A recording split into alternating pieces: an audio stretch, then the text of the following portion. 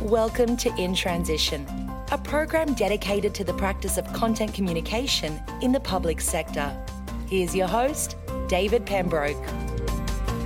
Hello, ladies and gentlemen, and welcome once again to InTransition, the podcast that examines the practice of content communication in government and the public sector. My name's David Pembroke, and thank you very much for joining me. Today, we have a great conversation in store with someone who's had a varied career, but a career with a couple of key moments and key challenges, which I'm really looking to explore around how do you manage the story at a time when everyone's losing their heads around you, and it's massively challenging. And I know in public sector communications, crises is something that we all deal with. So we're going to talk to someone who really understands exactly what that looks like. But as we do each week, we start with the definition of just precisely what it is that we're talking about. So content communication is a strategic, measurable and accountable business process that relies on the creation, curation and distribution of useful, relevant and consistent content. The purpose is to engage and inform a specific audience in order to achieve a desired citizen and or stakeholder action. So that is the practice and the process of content communication. But to my guest today, it's Alison Wright, who's the Director, or Assistant Director, I should say, of Engagement and Development at the National Gallery of Australia. Alison has a great career. She started with a Diploma of Fine Arts from the Western Australian School of Art and Design, and I'm really interested in talking to her about that just in a moment. But then it was a shift into journalism, working in the ABC, but then a variety of communication and strategy jobs. Vistion, Director of Public Affairs, Head of Marketing and Communications at the National Gallery of Australia. She was also the General Manager of Marketing and Communications for the Australian Grand Prix Corporation and also a Managing Partner at Red Bridge Communications. But she joins me now in the studio. And Alison, thanks very much for coming and to be in transition. Thank you very much. So listen, take me back to that fine art degree. How did you find your way into that world originally? What was it that sort of motivated you, and what were you hoping to discover about yourself and about the world through that art and design course? I love telling this story because I always think that we're often so linear in the way we think when kids are going through school and choosing what they've got to do. And I just threw myself into sort of more performing arts and theatre arts when I was at school. When you were at school, Did a disaster. Had a disastrous score when I left and said to myself, wow. Didn't have enough numbers to get into university? Or pretty much didn't get into NIDA. Let's just leave it there. Righto. Didn't get into NIDA first step. So I said, right, I'm going to go and I was quite good at art and I'm going to go and do this fine arts degree. And it really was, I think, looking back, a very defining moment because there were an enormous amount of mature age students in my degree. Okay. And it kind of forced that really early learning. Art is an amazing vehicle to look at a world in a different way. You know, art history teaches us so much. I was looking at contemporary art practice. I ended up being a sculpture major, painting minor. I threw myself into it. I was working, the school that I worked through had a lot of practicing artists as teachers. And so I really felt my whole world opened up. But towards the end of it, I was desperately worried about being poor, and I think it's a conversation that a lot of artists, have because it's an enormous struggle to follow the pursuit of art and be that passionate and continue forward. And perhaps I didn't have the courage for it. I'm not so sure. I had other skills. So I actually... But it was a conversation with your fellow colleagues where they were, and perhaps even the more mature age people, were they saying, hey, look, this art thing's great and it's given you a great perspective and different skills, but maybe it's not going to put food on the table? I think there was the understanding that the business of art is incredibly difficult. We were in Western Australia, how the size of the market there, what that meant, the pursuit of becoming a full-time art practitioner and supporting yourself through that way is so difficult in Australia. And there's a lot of trends even now where, we're seeing the art market in Asia changing. Europe is incredibly Eurocentric, but to be a practicing artist in Australia, which is why when you do see practicing artists work, it is it is like a rare treat. You know, these are people that have given their lives to the pursuit of their passion. I, unfortunately, and it doesn't really make me sound that great, didn't seem to have the courage to continue. Although I've since gone on and continued to practice art, and I've actually had a couple of exhibitions, but that's by the by. Okay. Take me to that moment when you said, okay, leave courage to one side. I think sort of, reality arrives.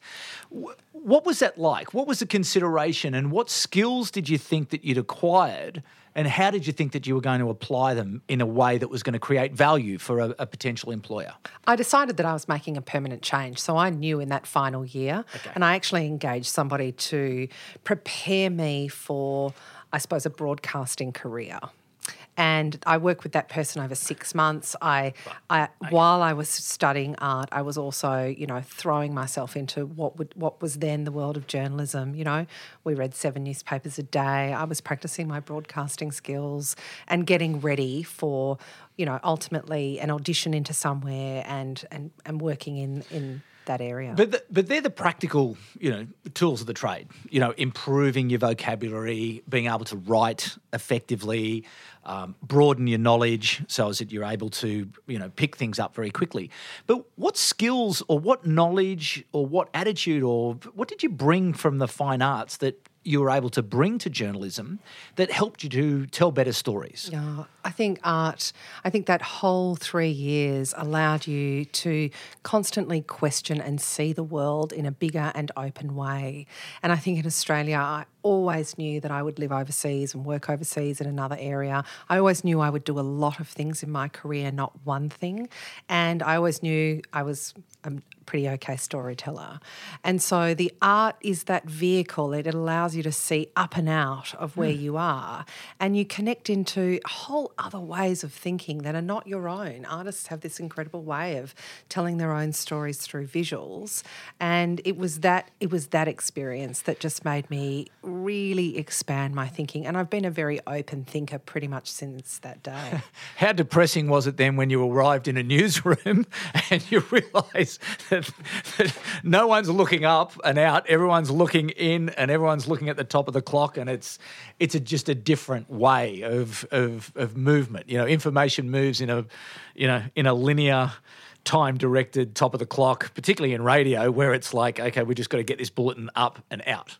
I think I had the most wonderful entry into radio. My first job was I was working in the Midwest of Western Australia in a town called Geraldton. Oh, yeah. I was the newsroom. I was the journalist, the one and only journalist for 2 commercial radio stations. I had the full remit. I got to write and do all of the investigation work for the stories and then broadcast that. I also did a bit of on-air broadcasting on the weekend, so I would get to know what my colleagues were sort of familiarising themselves with. And we, back in goddamn when was it, 1998, 1996, we were the first radio station in Australia to go digital. I actually learnt my craft in 96 in digital, and I went back into metropolitan cities and had to go and learn on tape and all sorts of other more archaic methods. Yeah.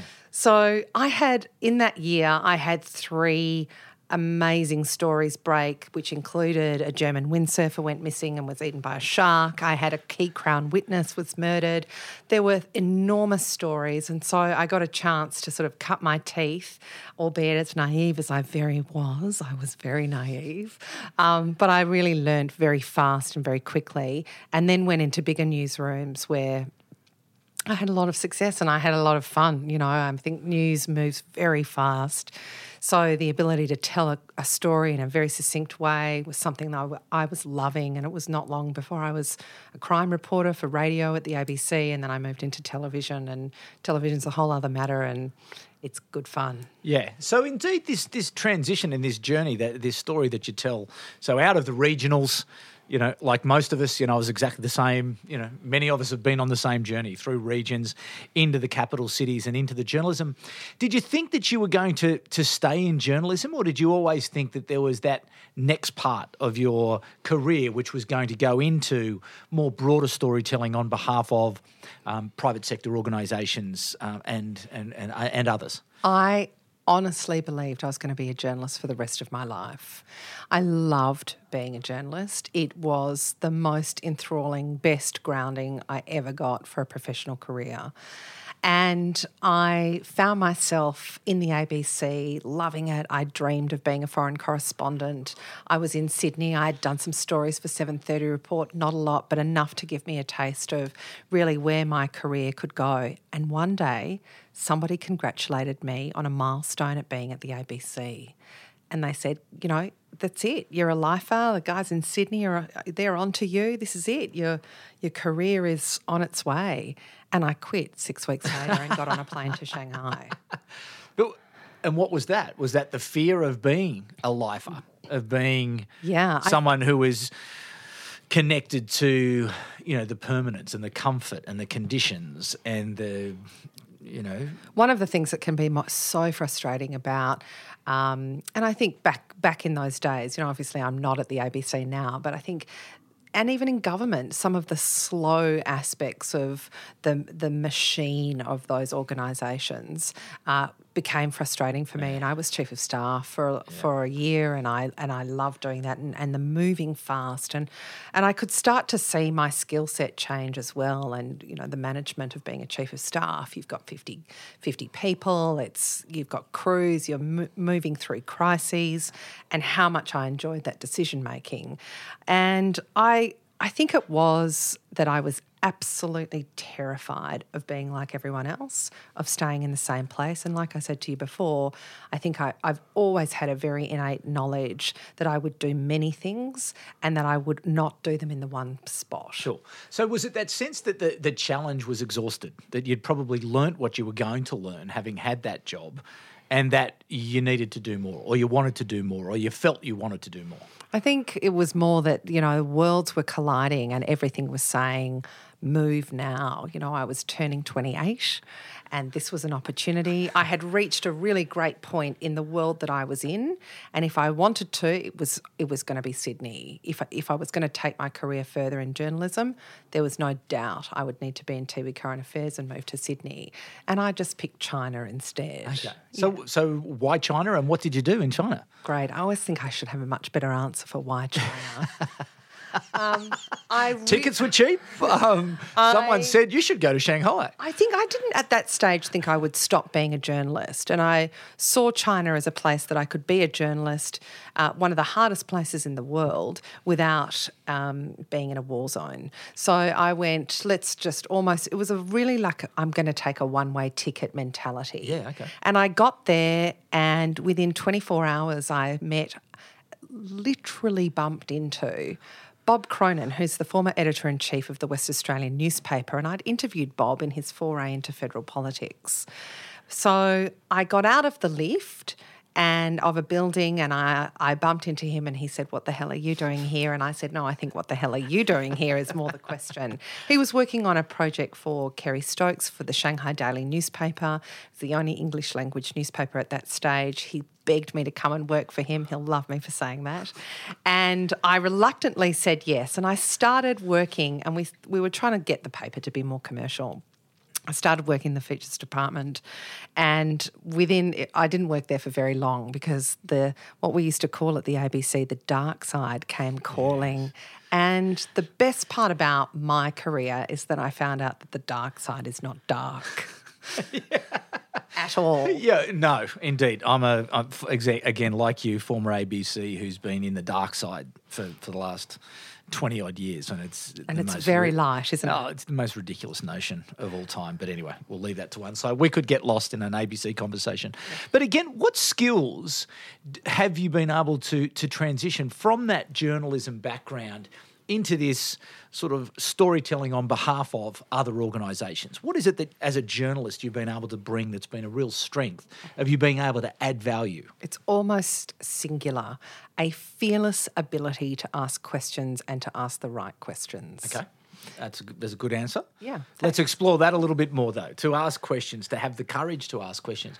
Do you think that you, having not sort of been brought up into the organisations up through the levels, that you came in at a level where it's like, it was obvious and clear that that's the only way that you could create value was to, uncover the truth of whatever situation you were in. Well, I was very fortunate. I went straight from journalism into a senior executive position. Yeah. So, I joined a company that was very, very troubled. It had been spun off from Ford. It was a car parts manufacturer. Spun off from Ford in 2000, hadn't made $1 in 4 years. It had 70,000 employees, and the Asian operation had gone from 2 to 4 billion in 18 months. So it's this wild, massive, moving New York Stock Exchange listed company. And for me, I got a chance to sort of immediately step into a leadership role.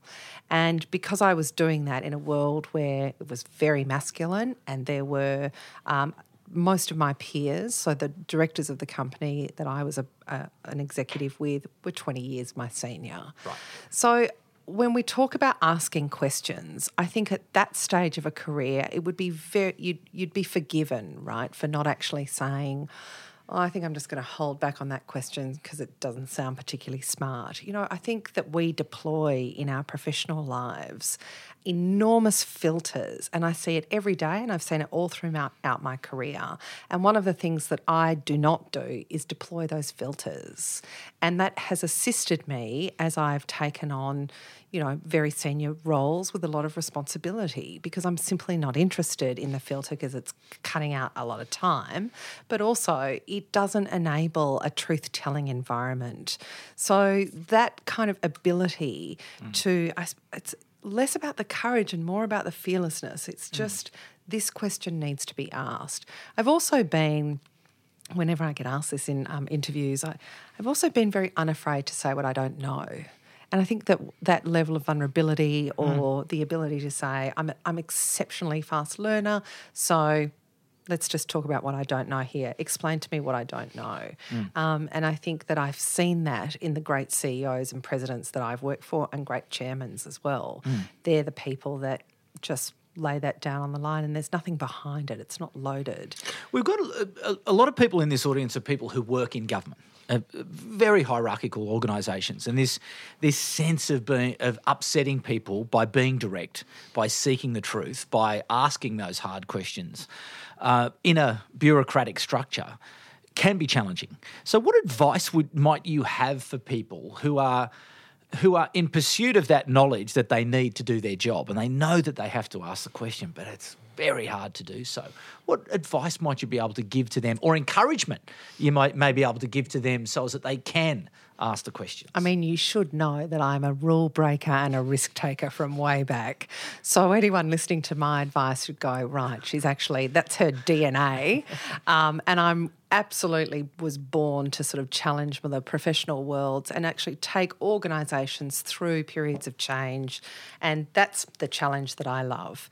My encouragement would be, that's a very authentic place to come from. So if that is something that you're wanting to do in your workplace, being authentic around it and saying, well, I'm just going to sit back and let somebody else ask that question, isn't actually delivering kind of your true self, for want of sounding like a self-help book. Yeah. You've really, if that's a calling that you've got, if there's something in there, then you've got to pursue that. Yeah. Because but you ultimately owe it to the organisation. If you're getting paid to do your job, you have to bring your full self, don't you? And you really have to have that courage to be able to say, well, listen, actually, I don't understand it, or I really need to ask a few more questions, and it may be a bit difficult. I might look a bit stupid, but I really do need to know that to be able to create the value. For sure, and one can never understate the importance of what it means to continually value that you're paid for by the public and their taxes. Yeah. And if you never forget that, and I think a lot of people do, the weight of that actually can force you to be better at your job. Yeah. We run an organisation that is given money to buy art. The decision-making, the depth of care that goes into every single dollar, I can proudly say, is really robust, and as it should be. Sure. But it's perhaps an encouraging point around, this is not just a job and an organisation with, there's a service element to it as well. No question. Now, listen, we could talk forever about all sorts of different things, but I'm keen that we get to this crisis management and communication in a crisis, because you were involved in one of the most, notorious cases around art provenance in Australia, where the National Gallery of Australia bought this Shiva is the Lord of the Dance bronze statue from someone. And anyway, let me tell the story. How about you tell the story, and we'll just sort of go into this sense of the crisis, and then how did you manage that crisis? But how about a bit of background, and then we'll take it from there. Sure. So I've really, I suppose, I have quite a bit of experience in crisis communications. I've done a lot of different roles. Things going wrong. Things going wrong. It's always a great time to sort of step in. That's actually not a bad. Actually, sorry to interrupt you there, but that. I've often found that when things go wrong, if you're the person in the room who is prepared to say, well, actually, I'm going to move at this moment, that's a big opportunity sometimes, isn't it? That you do step forward rather than, I'm not going to own this situation because I mightn't have created it. Absolutely. And there's often such complex stakeholder environments as well that there can be limited opportunities for you to do that, or it is definitely an opportunity, and one that I feel are very comfortable in that space. So anyone thinking about crisis management, think about being in a crisis and how you react in them, and if you're really comfortable in that, you can often deploy some great skills. Most people go to water. Most people lose that really great thing that happens in the eye of a storm, which is total stillness. Yeah. For me, the gallery called and asked for some support to navigate a period of time, and I came to do that.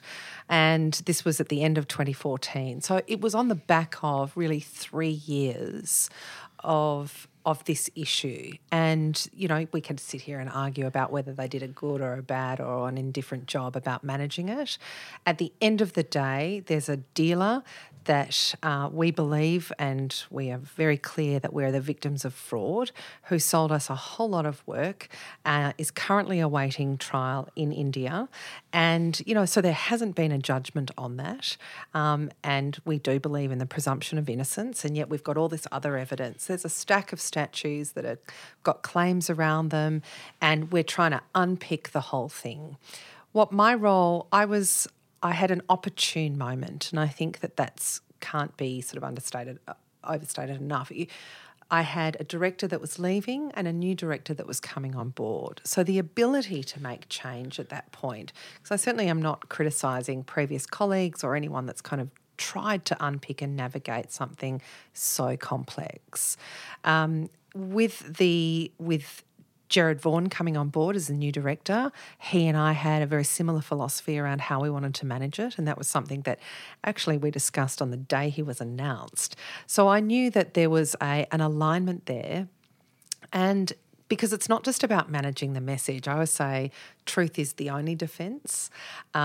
Managing messages is just really, you just open yourself up for conversations around spin. Yeah. And at this stage of the game, we're 3 years into that trajectory. We've just Tony Abbott handed back a $5 million sculpture to India. We've got a very serious situation. So what we did was we worked on a sort of 4-week program to dive into the issue and understand the extent of it, then also look to a whole strategy around what remedy looked like, and with a commitment to the people of Australia that we would have within 4 weeks of Gerard's tenure an announcement around what that might look like. And it was a sort of daily focus for the whole organisation to really get into that. And we've had a lot of success in, I suppose, not necessarily dealing with the comm side of it, the content. It's much more about actually we've negotiated a refund. We've got 2 other works that have gone back. We've got closer ties with India. We're in conversations with them. And we launched an investigation on not just the works that we thought might be suspect. We also launched an investigation into the entire gallery of Asian art. So what you're suggesting there, though, is really in the management of the crisis was to understand the problem and the context around the problem to then build and design the solution. And then it's at that point where you start to consider how you're going to tell that story. But you can't tell the story until you've got the solution or the design of the solution clearly articulated. I think so, but you can define the solutions timeline, which in many respects is what those that are critical of you are calling for. So the criticism that the NGA had was around transparency and was around sharing of information and around what are you going to do and when. But at the same time, and I get that, but the media are saying, what is the answer now? What is the solution today? They're not interested in you saying, well, this is going to take us 18 or months or 12, whatever it is. They want someone's head on a stick. So how do you manage that? So you say, what we're going to do, first of all, we're making a commitment to sharing information. Transparency. Yeah, and I think that it's a very overused word, right? Transparency? Yeah, we hear it all the time. Yeah, it means lots of different things. But when you live and breathe it, so you want a document, we'll give it to you. You want to understand what this particular dealer was looking for in this paragraph that you've read, we'll give that to you. We started sharing documents with journalists that wanted them. I can almost hear the collective intake of breath from people listening going, what? Yeah. You did what? That's hard. Well, my aim was when you've got a backlog of freedom of information requests. Yeah, right. So my view was... Yeah. We're NGA, getting eaten alive. I want zero freedom of information requests. And I can hand on heart tell you we've had zero since then on this issue. Yeah. So that is... What about other issues? Let's not go there, David. We're sort of transparent. No, look, we have FOIs on lots of things and we have a whole series of processes that we go through to answer them. Yeah. But for this particular issue, we had to mean and do exactly what we've said from Gerard Vaughan's But you had to break something, directorship. didn't it? You actually had to do something because it was an absolute weeping sore. It was. That could not be contained by the drip of, because there was, as you say, there was continued questions about the next piece and the next piece and the next piece. And it was, I get what you're saying, is that you had to do something radical to get an outcome. And I think we did that. It doesn't mean that stories are not going to come forward. The other thing that we did was build better relationships. So a lot of those relationships with the critics, particular journalists, we got inside their world. I spent a lot of time with them. I shared information. Those stories were written, and that's life. We've got it. I think the other thing that is often thought about in crisis management is that zero stories or zero coverage is the picture of success. We've got an issue. Let's be unafraid about how we are managing it because we believe in what we're doing in terms of correcting it. So those stories will come, and as long as they're accurate and we're working with those journalists to ensure that they are accurate and we're telling the truth, then we shouldn't be afraid of them. Just a final question on this particular issue. How important was your credibility, your individual credibility, the person who was on the other end of the phone talking to the journalists? How much of a success factor was it that they knew who you were and perhaps they trusted you to tell them the truth? Trust is only earned in these situations, so it wasn't given at the outset. And a lot of the criticism that we were receiving was as a result of some broken trust relationships. So I had to earn that back on behalf of the organisation. I'm a very straight shooter, so I will not, I deliver. And those people got to learn that I do that, and that meant something. Now, those individual channels, those face-to-face channels, the relationships and other things, I think I got that in my head, how that was managing. But how then did you use the other channels, the offline channels of perhaps events, public relations, maybe even some advertising, the social channels? What was the other mix of channels and content that you were moving out to sort of start to move the story on, to resolution? Well, I suppose the strategy wasn't to spend a whole lot of time doing lots of positive stories. Yeah. One of my least favourite strategies that I see from communication managers across the country is that they're facing an issue, but there might be board involvement or executive involvement. They feel the pressure to then push out across whatever channel it is a series of positive stories. Yeah. What we did was recognise that the first quarter of this tenure for the new director, but also for me, that the first quarter was going to be ugly, knee deep in it. Yes. And actual fact, by February, so this was December, by February we had announced that we had got a $1.1 million refund of a work from a dealer. We're pretty sure it's a precedent in Australia. We were ready to return 2 other works. We had completed the research on that. We'd established an investigation team. Everything was on the website. So I think for us, we're not sort of seeing that as a positive message. We're seeing those as actions. What we then did was focus on exhibitions. And at the time, there was a great, fantastic exhibition called James Turrell. So that's it's business as usual. Yeah. Just keep focused on business as usual. But interestingly, I think also, though, the key to your success was around the management of expectations of all of the stakeholders around this. So I'm sure you were communicating very clearly that this is going to be difficult, but this is how we're going to get to the end point. And as soon as everyone knew and understood that that was what the case was, then, okay, as long as that was managed through and you were delivering at the various milestones, then the confidence would come in that, okay, Alison's got this under control. Stakeholder management's completely key. I am very bossy. So as far as... You will sit down and listen and I will tell you. Well, great crisis managers will also tell you that if they're not taking your counsel, your ability to influence that crisis is limited. Yeah, very true. And it's not a comms issue. It's an all of organisation issue. So this is not the comms person walking in and saying, how do we create this content? This is about an executive shaping the actions of the organisation. And if you don't have it that way and you've just got somebody in your media department trying to influence it, it doesn't work. Yeah. No, I completely agree with that. Now, listen, we've only got a few minutes left, but I do want to look to the future. I do want to sort of understand... Because the future is bright. The future is bright. The future is fantastic. But I think from the story of the National Gallery of Australia, the art collections are stories. There is a story in every piece, in every tile, in every brushstroke. There's something there to get out. How are you taking advantage of the fact that you are sitting on this reservoir of stories that you are hoping to use and influence? What's the strategy for the National Gallery to get out there and get people to engage around, the histories and the stories of us, not only Australia, but other cultures that are part of the fabric of the National Gallery? Great question. I mean, so much has changed in the last 2.5 years for the NGA. I think its brand is evolving in a way that is truly spectacular, and a lot of that is based in a strategy around change. So, the idea that we would have the same works on the wall at all times. I'm a lover of change. So we now have regular changeovers of permanent collection. We market the whole gallery experience.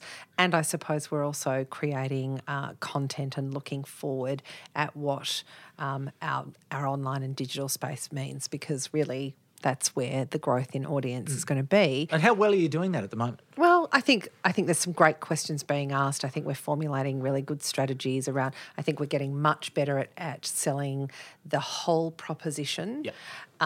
We are moving towards being a content-driven organisation. We are not quite there yet.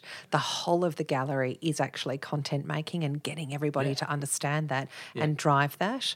That's exciting. That must be a wonderful sort of journey to be able to get everyone involved, because that, to me, is the key. Everyone has to be a part of it. Completely, and empowered to create content. Yeah, that's right. Exactly. And get it out there. Well, you think of how many smart people and talented people and great storytellers who are sitting there, and this sense of, the communications department. It's like, forget the communications department. It's everybody's responsibility. We now have this ability, and we really have to empower everybody to get out there and communicate, because they can do it. The NGA's greatest asset is actually not its art, it's its people. Sure.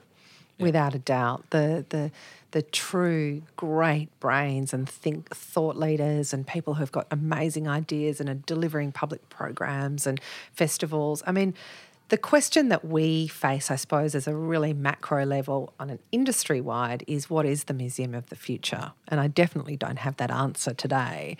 But I think we're asking ourselves, what is the Museum of the Future? What is it going to look like?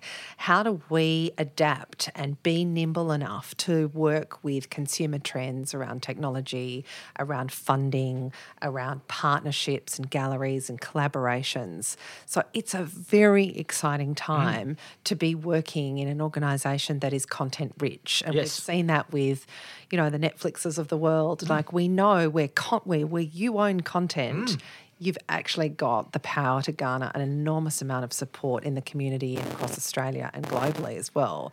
So we know that, and I think we've some way to getting to where we want to be. Indeed. But I'm sure that through making this change, and I can feel the momentum, I can feel the change, I can feel that intentional movement towards, greater action and activity. But in that, there are going to be mistakes. People are going to make missteps. They're going to make, wrong calculations. How do you manage that? And do you have permission to fail? People often say, we hear from great, get out there, experiment, test, learn. But the reality sometimes in organisations is, well, it's great. You can experiment until you make a mistake, and then we're going to, smash you at Senate estimates, and you're going to have to answer all these questions. I often use the Senate estimates question as to whether or not I can hand on heart say this is worth it. Yeah. You've got to be able to empower your people to make mistakes. We just did an evaluation with an organisation that we partnered with, and while I don't think it was a mistake, we didn't necessarily get the objective that we wanted out of it. Yeah. But could we pivot and change and do something even more valuable? Yes, we can. So I have a real philosophy across the portfolio, particularly in the area that we're working in, marketing, communications, membership. If you are not trying to do new things and different things, you're not actually doing the right thing. No, and if you don't, very soon you will be, resigned to, irrelevance, because you'll be static, and static is death. Static is no good. Yeah. All right, Alison, thank you so much for finding your way to our offices here in the heart of the Australian capital, Canberra. A little bit hard to find content groups sometimes, but if you're ever in the neighbourhood, come and see us, level 3 of 2 Mort Street. So, just come by and say hello. But thanks very much for telling your story. It was a great story, a really interesting story. And I think that journalism piece, it's a heritage that I share as well, coming from a different background into journalism, out of journalism into storytelling of all sorts of, different types.